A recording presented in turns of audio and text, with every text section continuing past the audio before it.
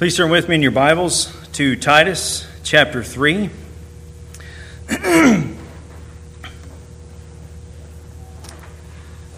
Titus chapter 3. Our text this morning is verses 9 through 15. We will finish up Titus this week.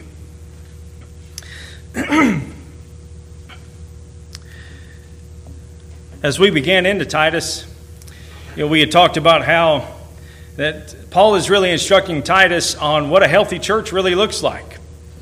If you have men of character, of integrity that are trying to lead the church accordingly, focusing upon the Scriptures, that you have the church members themselves that are seeking after godliness.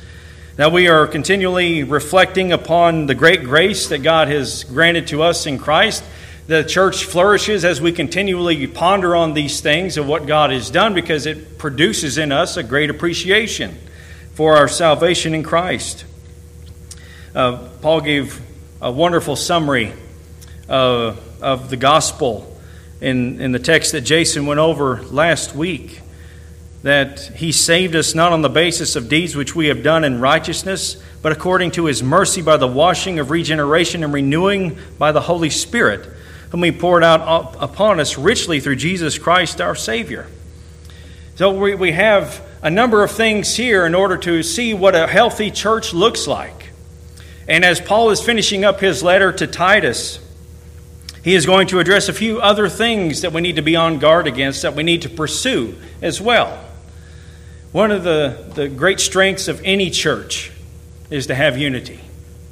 If you don't have unity within the church, then the church is susceptible to fall, to be divided.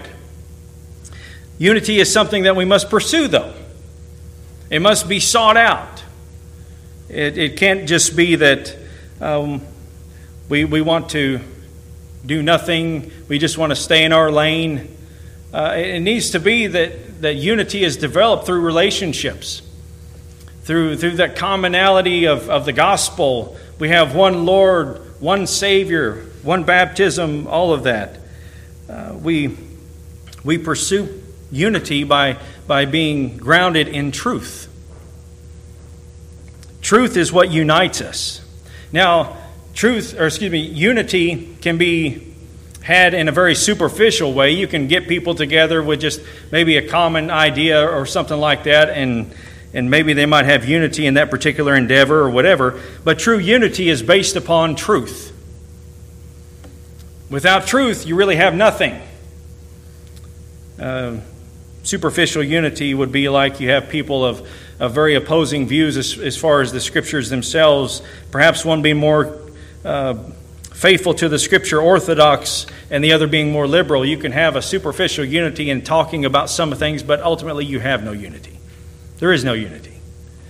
You might have peace with one another, or you might try to make peace with one another, but really that peace is only there until you start talking. And once you start talking, it's gone. One writer said, "Let us never be guilty of sacrificing any portion of truth on the altar of peace." Truth must be what we seek after, and that is indeed what unites us. So this is some of the things that Paul is going to bring out to us today. And finishing up his letter to Titus is the need for truth, the need to pursue truth, and the need to focus upon truth and not focus upon things that are really useless, that would only cause division. And in doing so, the church will be united in its purpose, united in its love, united in its ministry.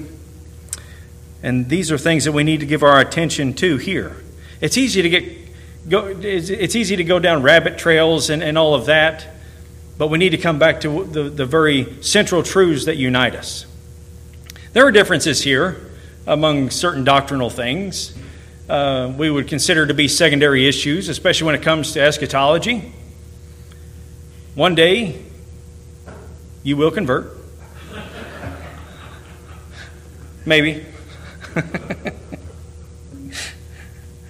But we can have those conversations. We can have those disagreements, because there are some things in Scripture that are just not as clear as other things. We recognize that. I recognize that too. I give people a hard time because I'm an amillennialist, but But at the same token, there are certain things in Scripture that are just not clear. And we have to recognize that.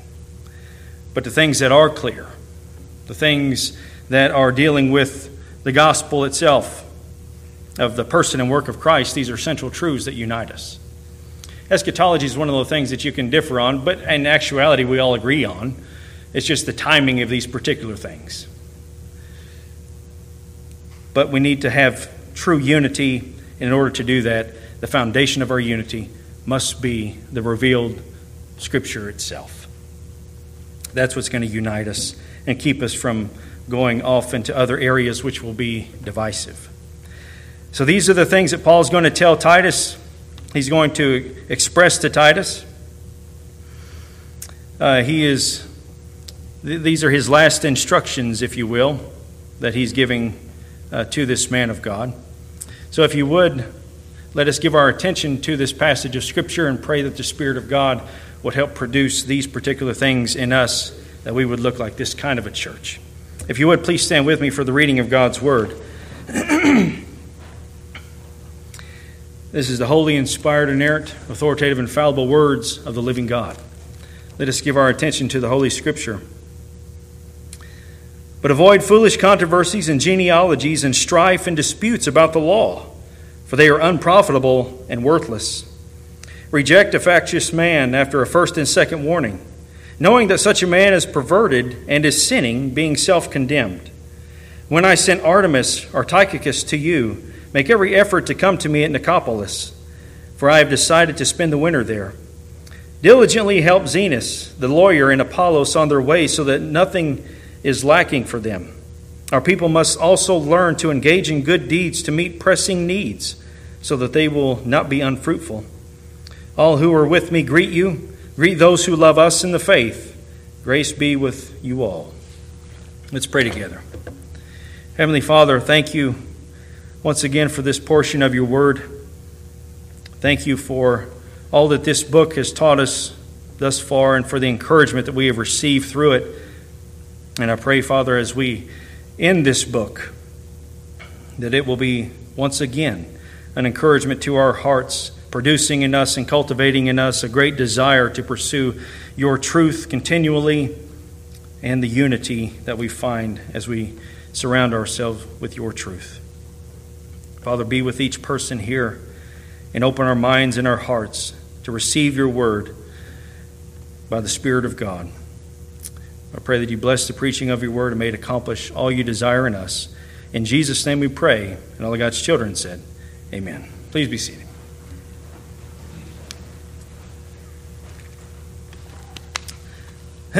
So Paul is concluding his letter to Titus, but in actuality to the church that's in Crete, as he expects that Titus is going to read this in the midst of the people. He's reminded them of the good deeds that God's people are to engage in as a result of God's sovereign and gracious work in us. And knowing these things and dwelling upon these things is, again, what cultivates in us that great desire to do for the Lord, to try to pursue what is good and right in order to demonstrate by our lives our great appreciation for all that He has done in Christ. He has brought up, again, the gospel. He has told us before in chapter 2 about the grace of God that has appeared, bringing salvation to all men, meaning all kinds of men, those that he just got done referring to in verses 1 and following of chapter 2. That grace is what instructs us, that parental oversight which brings us along, helps us then to look for that blessed hope and the glorious appearing of our great God and Savior, Christ Jesus, who gave himself for us to redeem us from every lawless deed and to purify himself. People for his own possession, zealous for good works. In chapter 3, again, but when the kindness of God our Savior and his love for mankind appeared, he saved us, not on the basis of deeds which we have done in righteousness, but according to his mercy by the washing of regeneration and renewing by the Holy Spirit, whom he poured out upon us richly through Jesus Christ our Savior, so that being justified by his grace, we will be made heirs according to the hope of eternal life. He has said in verse 8, This is a trustworthy statement, and concerning these things I want you to speak confidently so that those who have believed God will be careful to engage in good deeds. These things are good and profitable for men. So the grace of God has appeared. That grace of God that has appeared in Christ gives us that parental oversight, instructing us to do what is good and right, to be zealous for good deeds. Again, bringing up the gospel once more, that those who believe will be engaged in good deeds. It is demonstrating for us throughout this very small epistle that true salvation is evidenced or produces good deeds, good works. We have to see and to know that our faith is not a dead faith, but it is a faith that is a lively faith. It is a faith that seeks out those things that are good and right. It is profitable, he says. It's good and profitable to seek after these things.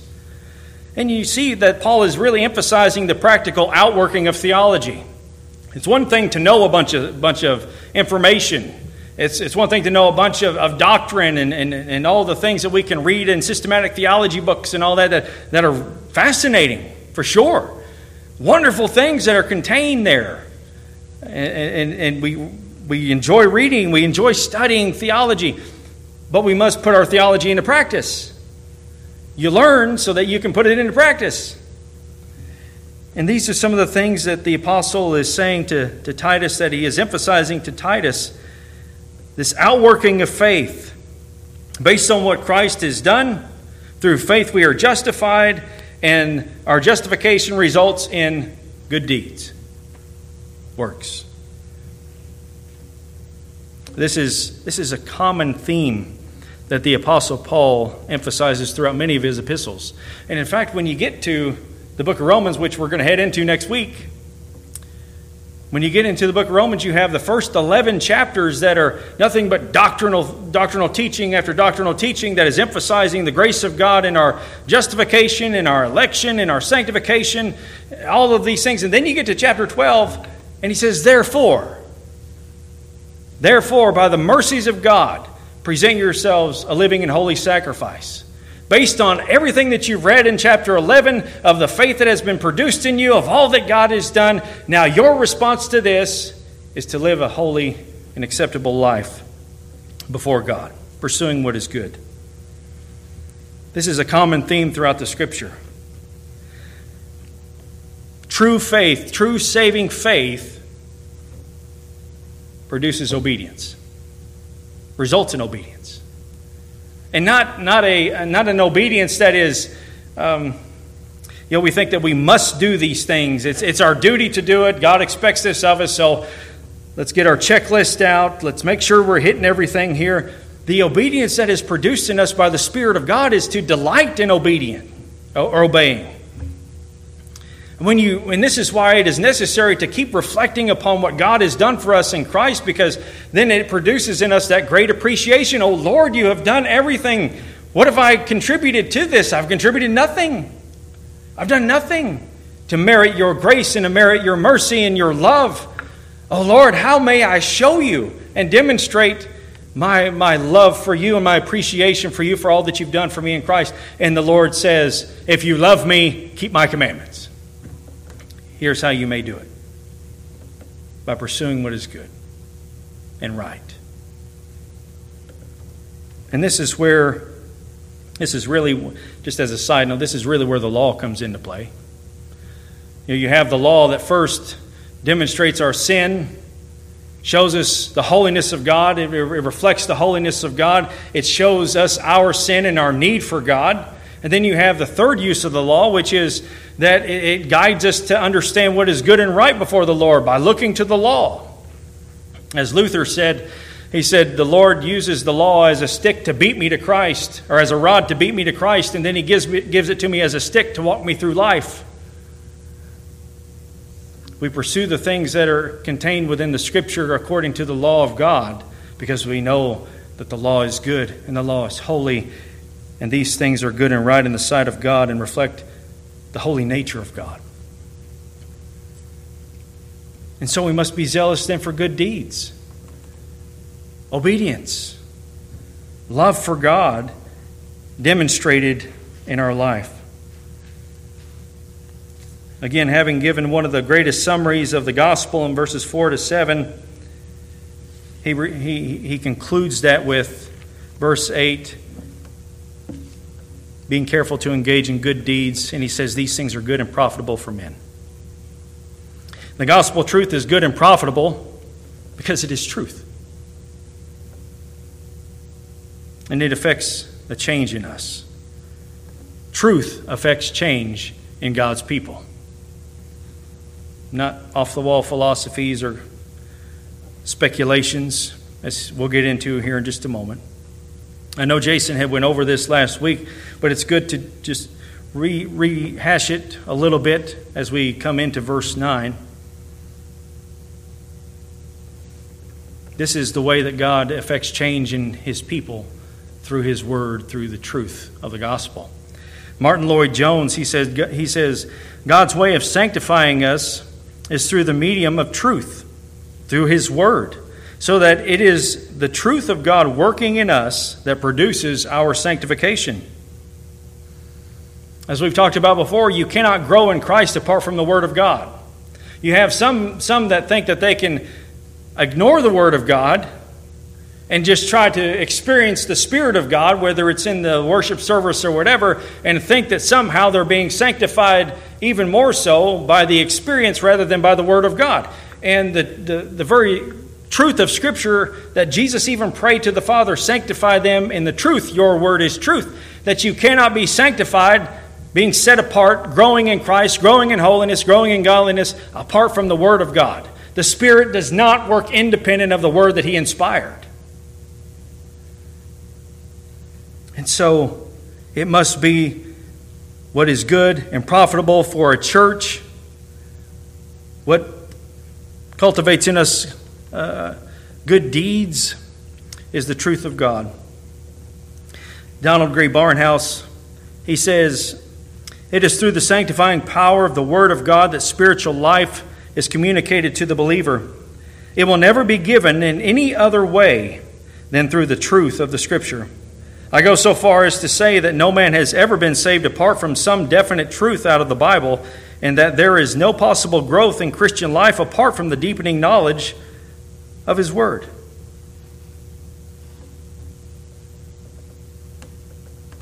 So what is our focus?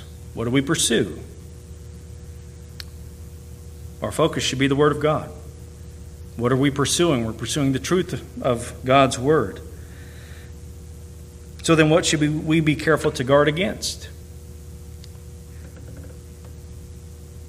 What should we watch out for?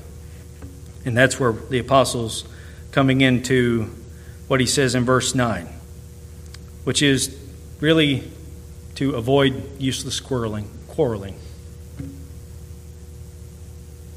He says in verse 9, but avoid foolish controversies and genealogies and strife and disputes about the law, for they are unprofitable and worthless. He says the things of God are good and profitable for men, but then he says these foolish controversies and genealogies and arguments about the law, they're unprofitable and they're worthless. They don't produce anything. Maybe they might be fascinating to consider and to look out for, or maybe to share with one another in some respect, but not so that there's so much being dogmatic that it must be that you believe what I believe or we can't be friends. I remember one lady we were working, me and my cousin Stephen, we were working at the hospital. We were putting in some carpet. This has been a while back. And there was a lady there that we had both known growing up. She had talked about this revival. She talked about this revival that she'd went to. And the gentleman who was preaching on the passage of where Elijah flees from Jezebel because he finds out that she's wanting to kill him. So Elijah flees from Jezebel. He lies down underneath the tree and he prays to the Lord, for the Lord to take his life. And the Lord says, I have 7,000, haven't bowed a knee to Baal, all this. It's a wonderful passage. But she said, he preached on the significance of the tree. The tree that Elijah had sat under? What was the significance of this tree? What kind of tree it was? And she said, it was so fascinating. You're learning about this tree. And I'm thinking to myself, oh Lord, please let my mouth be closed. Let me just shake my head and move along. Because I thought, this is ridiculous. We're so focused on a speculation about a tree that you're missing the entire point of the passage about Elijah. And God reserving for himself 7,000 that didn't bow a knee to Baal. And we're focused on a tree. You get into some weird things at times, but those things are there because people want to fascinate other people and have that wow moment of, look what I found in the Scripture. Like, it doesn't matter what you found in the Scripture. It only matters what the Scripture actually says. I think it was Dr. MacArthur who was at a conference with another gentleman, and this man had went on before Dr. MacArthur, and he had preached on whatever it was. And he came off the platform, and as Dr. MacArthur was getting ready to go on, he said, I bet you never seen that in the passage before, did you? And Dr. MacArthur said, no, because it's not there. But people want to have that wow moment. Look what I found that nobody else has found before. And it's just foolishness. That's all it is it's foolishness. It's unprofitable, it's worthless, but it's something that people like to focus on when you get into the Bible code, and even when you get into eschatology. Eschatology is something that is necessary to study because it's in the Word of God. We need to know about it. We need to understand or try to form an opinion of what God is saying within the pages of the book of Revelation and all of that. But you can be so focused on eschatology and so focused on reading a newspaper to try to figure out what things are coming to pass that you miss the entirety of the rest of Scripture. And you won't even have fellowship with someone who has a different eschatology than you. There was one professor we had at Grand Bible College, very, very knowledgeable man. A wonderful, wonderful teacher, Mr. Lacey Andrews. And he had told us in class when we got to that portion of theology that he was out in his yard one day, he was doing some work in it, and two men had approached him, and they were from the local Baptist church, and they were going to witness to him, share the gospel. And so he's like, oh, I'm a Christian too, I'm a believer. And they started talking, and they were having some good fellowship. Something came up about eschatology, and Mr. Andrews said, well, I don't really hold to that particular position of eschatology. Then they wouldn't even shake his hand whenever they left.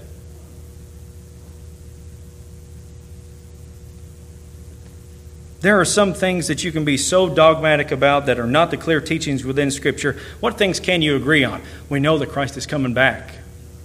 We know there's going to be a new heaven and a new earth. We know that we're going to be perfected in Him and all of these things. We know this, and we can be united in that. But to be so focused that you miss the entirety of the rest of Scripture because you're so into eschatology, even that can become a hindrance to growing in Christ. These particular ones who are at Crete, perhaps those of the circumcision that he had mentioned before, others who were trying to make a name for themselves, began to bring in these foolish controversies, these genealogies that are trying to have this bloodline of some of the heroes of the days past to establish maybe some credibility. Newt Larson says the false teachers created intricate systems of interpretation based upon Old Testament Jewish law. These systems involve genealogies, legends, and fables of Hebrew tradition and invention, which pulled the new convert and others into a tangle of speculation. The genealogy fascination probably stemmed from a desire to establish Hebrew tribal identity. These obsessions probably came from the circumcision group that held tightly to Jewish privilege and tradition. Instead of focusing on the clear teachings of Scripture, and when we talk about the clear teachings of Scripture, you're talking about, more likely than not, obviously they didn't have the New Testament. Their focus was upon the Old Testament. They had the Old Testament Scripture, but yet they were able to preach the same things that we find within the New Testament, which is something that we need to be thinking on as well. Everywhere that they went, they had the Old Testament, and they were preaching Christ from the Old Testament. They were proving that Christ was who he claimed to be from the Old Testament. And as I heard one pastor say the other day, can we do that? We're so focused on the New Testament, which are the clear teachings, but are we able to rightly use the Old Testament as well to share the same truths? A little side note there. But these particular ones are those who upset various households, as the apostle has already spoken to Titus about. There are many rebellious men, empty talkers and deceivers, especially those of the circumcision, who must be silenced because they are upsetting whole families, teaching things that they should not teach for the sake of sordid gain. These foolish controversies and genealogies which are unprofitable and worthless. And this word foolish comes from the Greek word moros, which where we get the word moron or moronic from, which means stupid, as one commentator had written. These are stupid controversies. They're unprofitable. They're unprofitable for any growth in Christ. John Calvin describes these particular controversies as whatever is pointless, trifling, and irrelevant, by which false teachers seek to be lauded for their subtle speculations.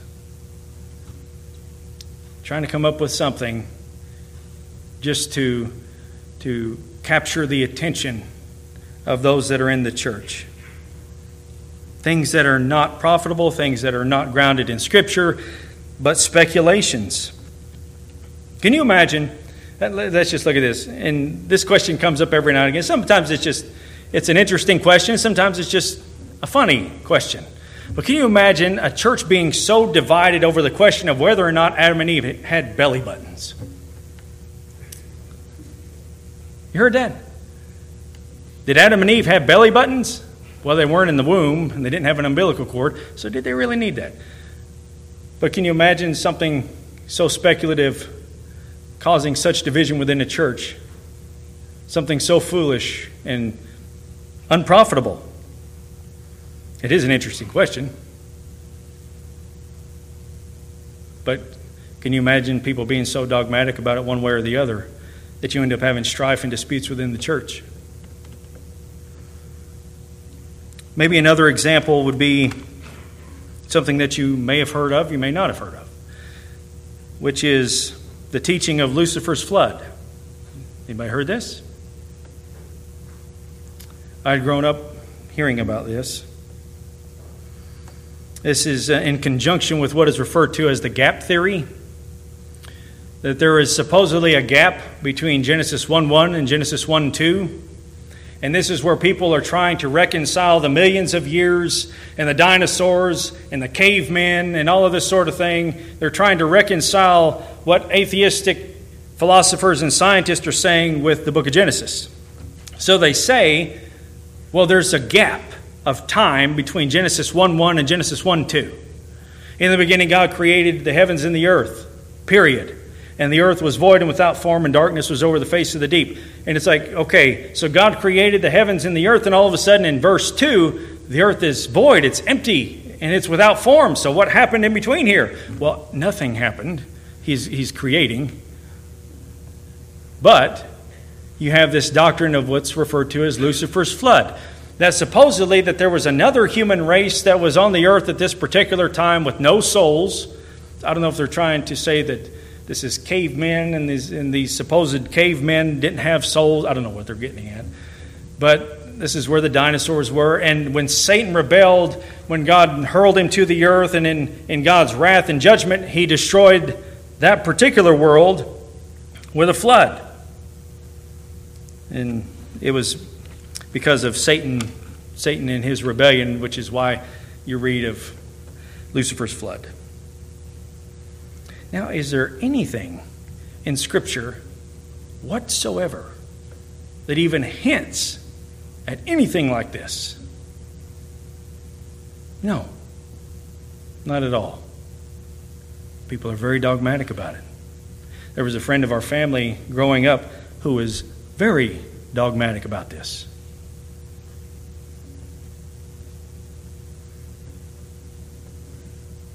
What about traditions? That's something that we know of pretty well. You have people that are so consumed with traditions that have no biblical grounding whatsoever, but they're so fixated on it that it will cause disputes and strife within the church. There was a gentleman at my cousin's church a long time ago when he was pastoring locally. Anytime they would bring up something about Vacation Bible School, there was one particular deacon who would sit at the end of the table and just constantly shake his head. And he was shaking his head because the kids would have cookies and Kool-Aid. Like, can't have that. Not on the church grounds. Not anywhere in the building. Has to be outside. You think, well, where's that even coming from? There's nothing in Scripture on this, and yet it was something that caused a lot of disputes because of tradition. If our tradition is in conflict with Scripture, then we need to alter our traditions. We need to change it to be in line with whatever God's Word says because it's the source of truth. That's what is being emphasized here. Stick to the truth, focus on the truth, and not so much on these speculative things. Focus yourself upon what is clear within the Scripture. Avoid these foolish controversies and genealogies and strife and disputes about the law. Maybe there were certain interpretations of the law that some of these Jewish people in the church were trying to emphasize that weren't in correct interpretation, whatever it may have been. There's disputes about the law even today. How does the law apply to the believer? How would the law of God apply to a society? Does it apply to a society? Can it apply to a society? And if so, how does that work? There are still disputes about the law of God even today. But we must go back to what we know to be true and clear from Scripture so that we are avoiding these other things. We may have differing opinions on some things that are speculative. But we need to extend grace to one another too, understanding that we may not hold the same opinion on this, but the very clear things of Scripture we can be united on. That's what a church needs to pursue, is what is clear from the Word of God. Clear. Larson says again, the modern church falls prey to the same mentality as these in this passage, arguing and dividing itself over opinions, political views, parenting styles, worship styles, secondary theological issues, and a vast assortment of opinions of personal preferences that we may elevate to spiritual law. Now, I do differ a little bit about what he just said, because when it comes to worship styles, there are things that need to be within the service itself that are clear from Scripture. When it comes to political views, there needs to be an understanding of the things that are clearly revealed to us in Scripture of how we ought to be and what we should pursue, what we should stand against, and some of those things. Now, granted, you got both parties that are going to conflict with a number of those things. But it must be our political things are formed, our views are formed by the truth of God. So, when it comes to foolish controversies,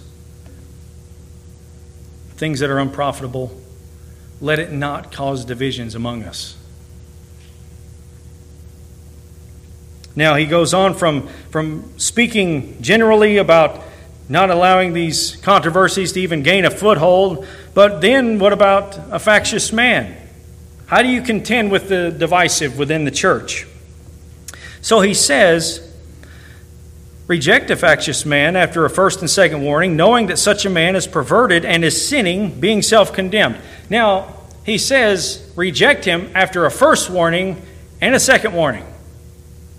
The third time is when he is to be rejected. Now, if you take what the Apostle Paul is saying to Titus, you have an example or alluding to exactly what Jesus said in Matthew 18.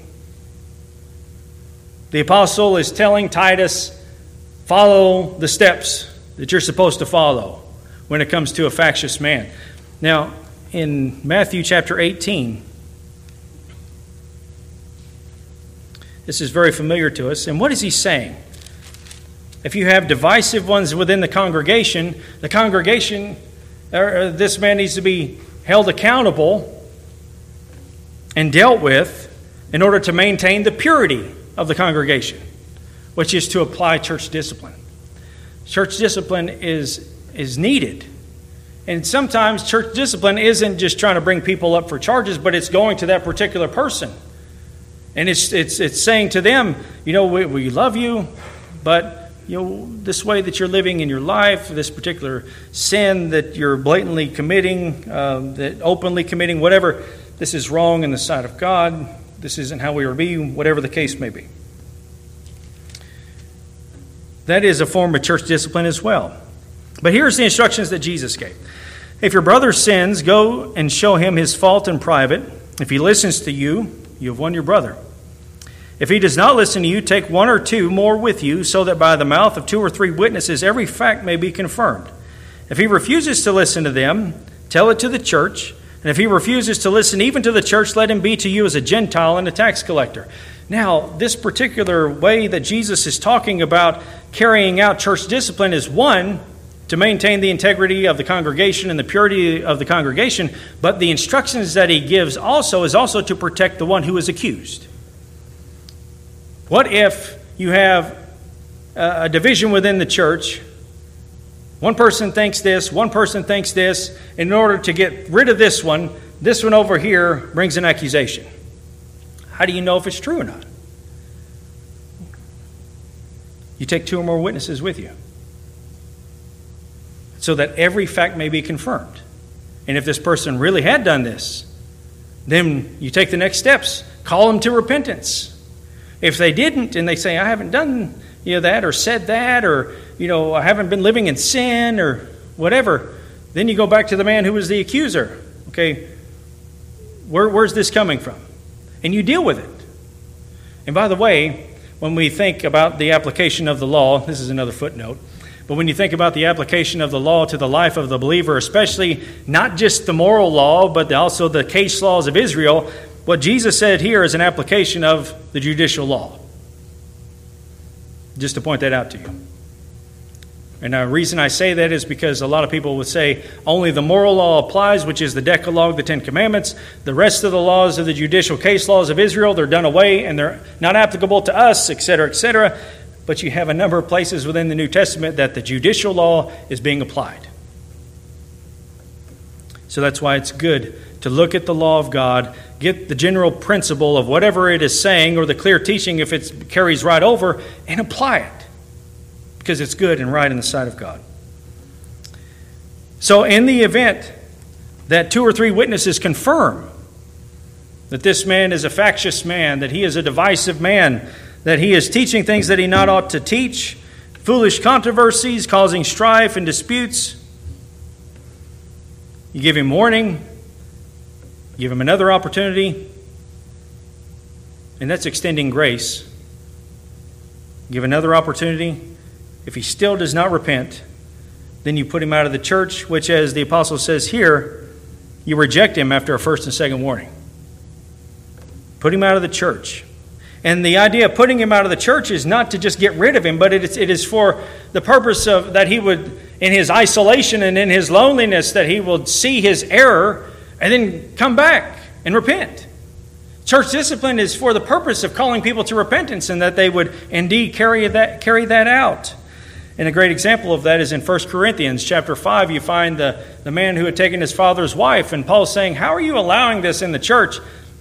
I've already judged the man, I'm not even there, but I'm there with you in spirit. Put him out. But then in 2 Corinthians, it's alluded to the same situation of the same man. Okay, he repented. Now receive him back. Bring him back. Show him the love of God. So church discipline has its place in the church. It is necessary. But this is how we deal with divisive people. It must be taken care of. It can't just linger. The longer something lingers, especially when it's causing various opinions on a certain thing being dogmatic, then it's just going to fester. And so that's why when it comes to our personal opinions on some things that are not clear in Scripture, extend grace to one another. Somebody may not agree with me, but that's okay, because it's not a clear primary doctrinal issue within the Scripture.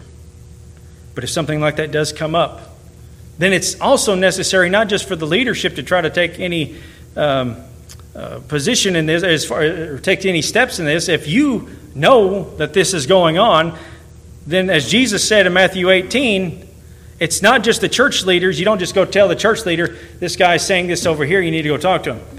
You, being responsible and accountable to each other, if you know that somebody is saying something or causing division, you go to them first. You have first-hand knowledge of it. If you come to one of us, and then we go to the person, it's hearsay. We don't know if it's true or not. This person said this. Well, where are they at? Well, they're not here. You go to them. And as Jesus said, if your brother sins, go to them in private. If they repent, you won your brother or sister. So it is necessary for the body of Christ itself to maintain the health of the church and the purity of the church, to take part in maintaining order within the church and dealing with divisive people. We used to allow one particular gentleman to preach once a month on Sundays. Known him back in Bible college. He started coming to our church. He actually was in the Presbyterian church for a long time. He was ordained in the Presbyterian church, began coming here, and we allowed him to preach once a month. But it was interesting because every time it was his turn to preach, a certain family would not be here. And it was just kind of odd. It's like, they're never here when he's here. I wonder what the deal is. And so after this, some things had happened with this particular man, and he left the church.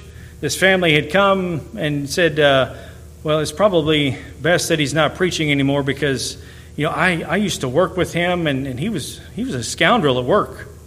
Or she did work with him, actually. And you think, well, that would have been some good information. Otherwise, we would have never allowed him to be behind the pulpit.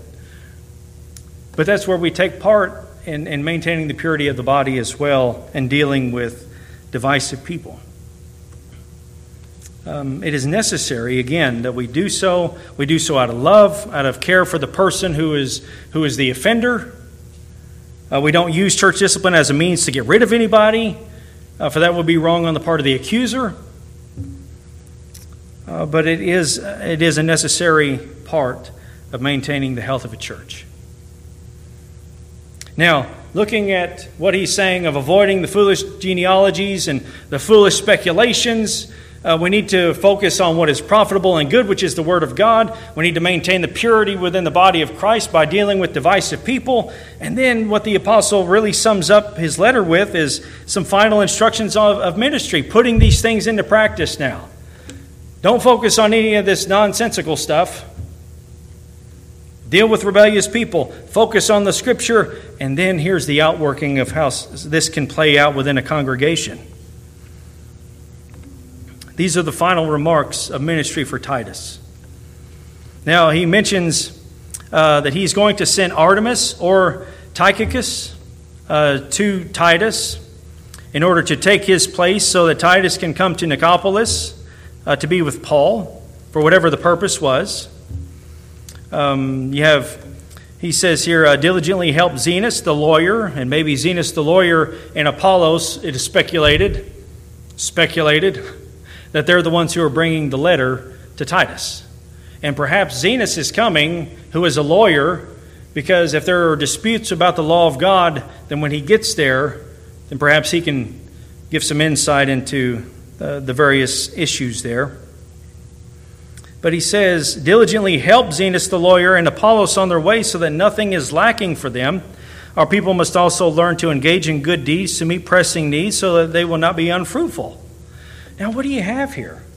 You have Apollos, who, as the Scripture says, is an eloquent Jew who is very well versed in the Scriptures.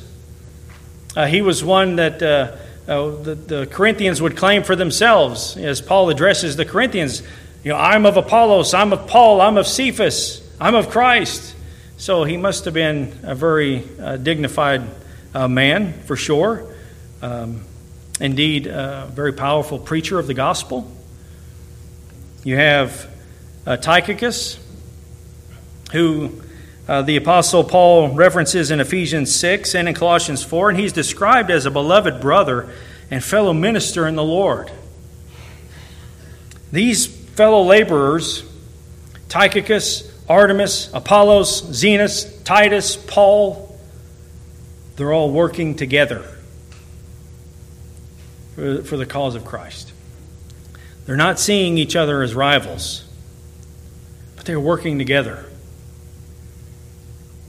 There's the unity that is there in helping one another, ministering with one another, not seeing each other as rivals.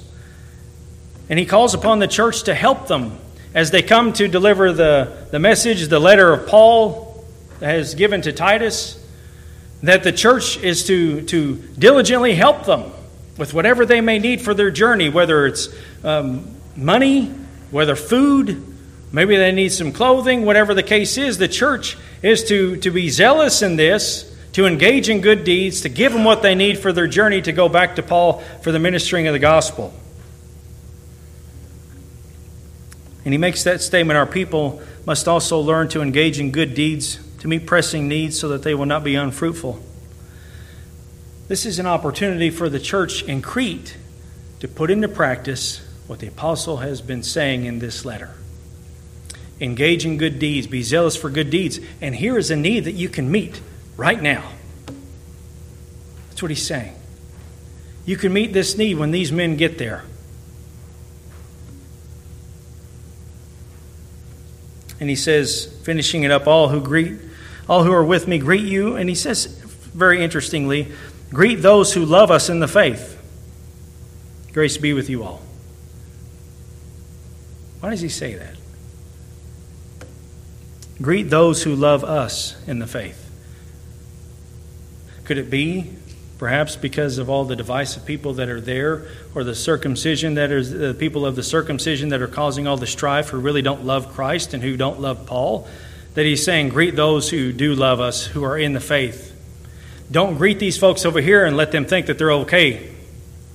Let them understand that the manner in which they are teaching and they're going about within the church is wrong and it's sinful. As he said before, of such a man, he's perverted and sinning, being self-condemned. But he ends it on the note of grace. He opens up with grace. He wants them to end on this note of grace. And when you're looking at this whole thing together, when you're summing up everything that the Apostle Paul is saying about having a healthy church, what a healthy church should look like, the very thing that he emphasizes in order to have this first and foremost is to understand that it is the sufficiency of Scripture that we must accept and receive. There's no need to go on with other ideas or philosophies and make them so dogmatic that it becomes spiritual law within the church. It must be that the Scripture is sufficient for faith and life. Everything we need to know for faith and life is contained in the Word of God. It teaches us all we need to know about God, of Christ, of His salvation, of things that are to come, how God wants us to live before Him. Everything is contained in Scriptures, so understand that the Scripture is sufficient to answer all those questions. How may I live before God? It's there. What is it that God has done? It's there. Who is God? It's there, as much as our finite mind can understand. We may come to a true knowledge of God through the Scripture and of Christ and of the way of salvation. The Scripture is sufficient for all of these things. So there's no need to look elsewhere. There's no need to come up with new ideas of things. Just read the Scripture and do what it says. Seems pretty easy. It's all there. There's no fill in the blanks. This isn't a book of filling in the blank and scratching your head going, maybe he's talking about this. Maybe this. It's all there. It's clear. The Scripture is sufficient. So don't get caught up in things that are unclear or in speculations, because Scripture is the final authority. So, based on the Scripture being the final authority, based on the Scripture being the truth that the church needs to surround itself in and be immersed in order to have a healthy church, this is the foundation. Then you need folks that are in leadership, whatever in the church, any officer within the church that needs to have integrity and who has a love for the Lord, a love for the Scripture. The church people themselves need to have a love for God and a love for Scripture, pursuing truth and seeking to live godly within this world in the present as best as we can, looking for the hope that is coming in Christ. Be reminding each other of our need to understand again what Christ has done for us. The gospel is not just for the unbelieving, but it's for the people of God. It's still for the people of God. And we'll see this in Romans 1. The Apostle Paul says, he opens it up to the saints who are in Rome, and then he says in chapter 1, I can't wait to get to you and to preach the gospel to you. But they're already converted. But it's because the gospel is for us to be reflecting upon, again, to see the magnitude of the love of God and the love of Christ. It's about rejecting the things that cause division that are not clear in Scripture. That's what a healthy church does. It deals with difficulties within the church in order that they don't fester. We work together in unity, in ministering together. We don't see any rivals within the church. Because any teacher that comes up within the church, just as the Apostle Paul says in 1 Corinthians, you don't have to say, I'm of this one, I'm of this one, I'm of this one. They're all yours. All of them are yours. And they're for your benefit. So we work together, we help one another, be generous in your giving to one another, generous in your sacrificing your time for one another, demonstrating that love. And when you can give generously to one another, you're giving that encouragement. This is what a healthy church looks like. Engaging in good deeds, allowing the Word of God to penetrate into the heart and then to put it into practice. And that's what it is. Seeking after the unity of the church in our doctrinal understandings of the clear teachings of Scripture, our love for one another, extending grace to one another, working together. Now, but seeing these things on the pages, are we pursuing those things? Do you search for ways in which you can bless others by using your own abilities or your giving toward one another? Do you look for ways to do that? Do you seek to be united with all your brothers and sisters in Christ who are here, or do you keep your distance? I don't get along with that one. My personality conflicts with that one. So I'm just going to back off and not pursue anything. Is that even going to be a help to the church? No, it's not. It helps you to avoid the difficult thing, which is coming together with someone that you don't agree with. That's the easy way. Are you actively pursuing unity among others and seeking to help one another, being ready for every good work? Is your focus on the Scripture? Or is your focus on things that are not clear in Scripture? That it has become spiritual law for you and that you will only fellowship with those who are of the same view as you concerning this. This is what a healthy church looks like. This entire epistle.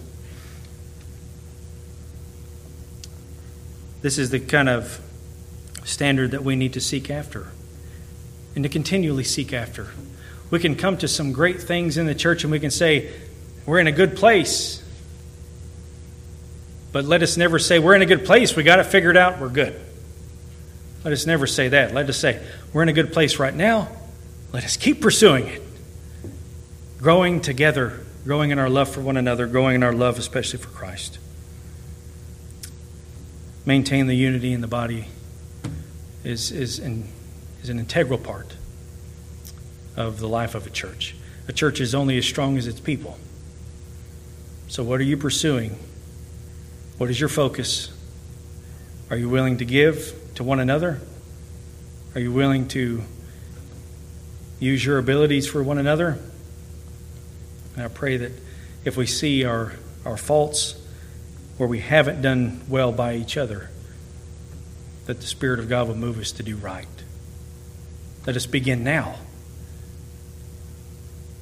to begin to love one another as we should. We've been called together in this local body by the sovereign hand of God. We come from all walks of life and various personalities, but that's what makes coming together even better, so much more rich, because God has given us such a stronger bond with one another that even certain family relationships can't compare to, because we've been united in the Spirit of God. One Father, one Lord, one faith, one baptism, all of that. God has taken us from all, brought us together, and we get to call each other family. So let us pursue then what it is to be a faith family. Let's pray together. Heavenly Father, thank you for this portion of your word. Thank you so much for all that we have learned through this book. Father, we take a lot of things for granted. We often take each other for granted. We don't pursue one another as we should, extending help, extending grace to one another, love, demonstrating that love. Father, cultivate in us that great desire to keep the unity within the church. Thank you so much for every person that you've sent here. Thank you for all that they do and contribute to this local body, for their wisdom, for their praying, for their encouragements, for their giving. Father, thank you for each person here, as they are all vital to the church. None of us can do this alone. We need each other. So I pray that we would pursue the unity of this local congregation even more so, and do so by seeking truth from your word, that we will be united on a solid foundation, which is your word. To delight in your word together, to share your word with one another and the fascinating things that we are privileged to learn. We pray, Father, that we would be a church that is honoring to you. Do a mighty work within us and continue to bring us along. Thank you where you have brought us from. Thank you for the wonderful relationships that we have and that are being cultivated even now, made even stronger. Father, thank you for this family that you have granted. May you be glorified in each one of our lives. For it's in Jesus' name we pray, and all God's children said, amen.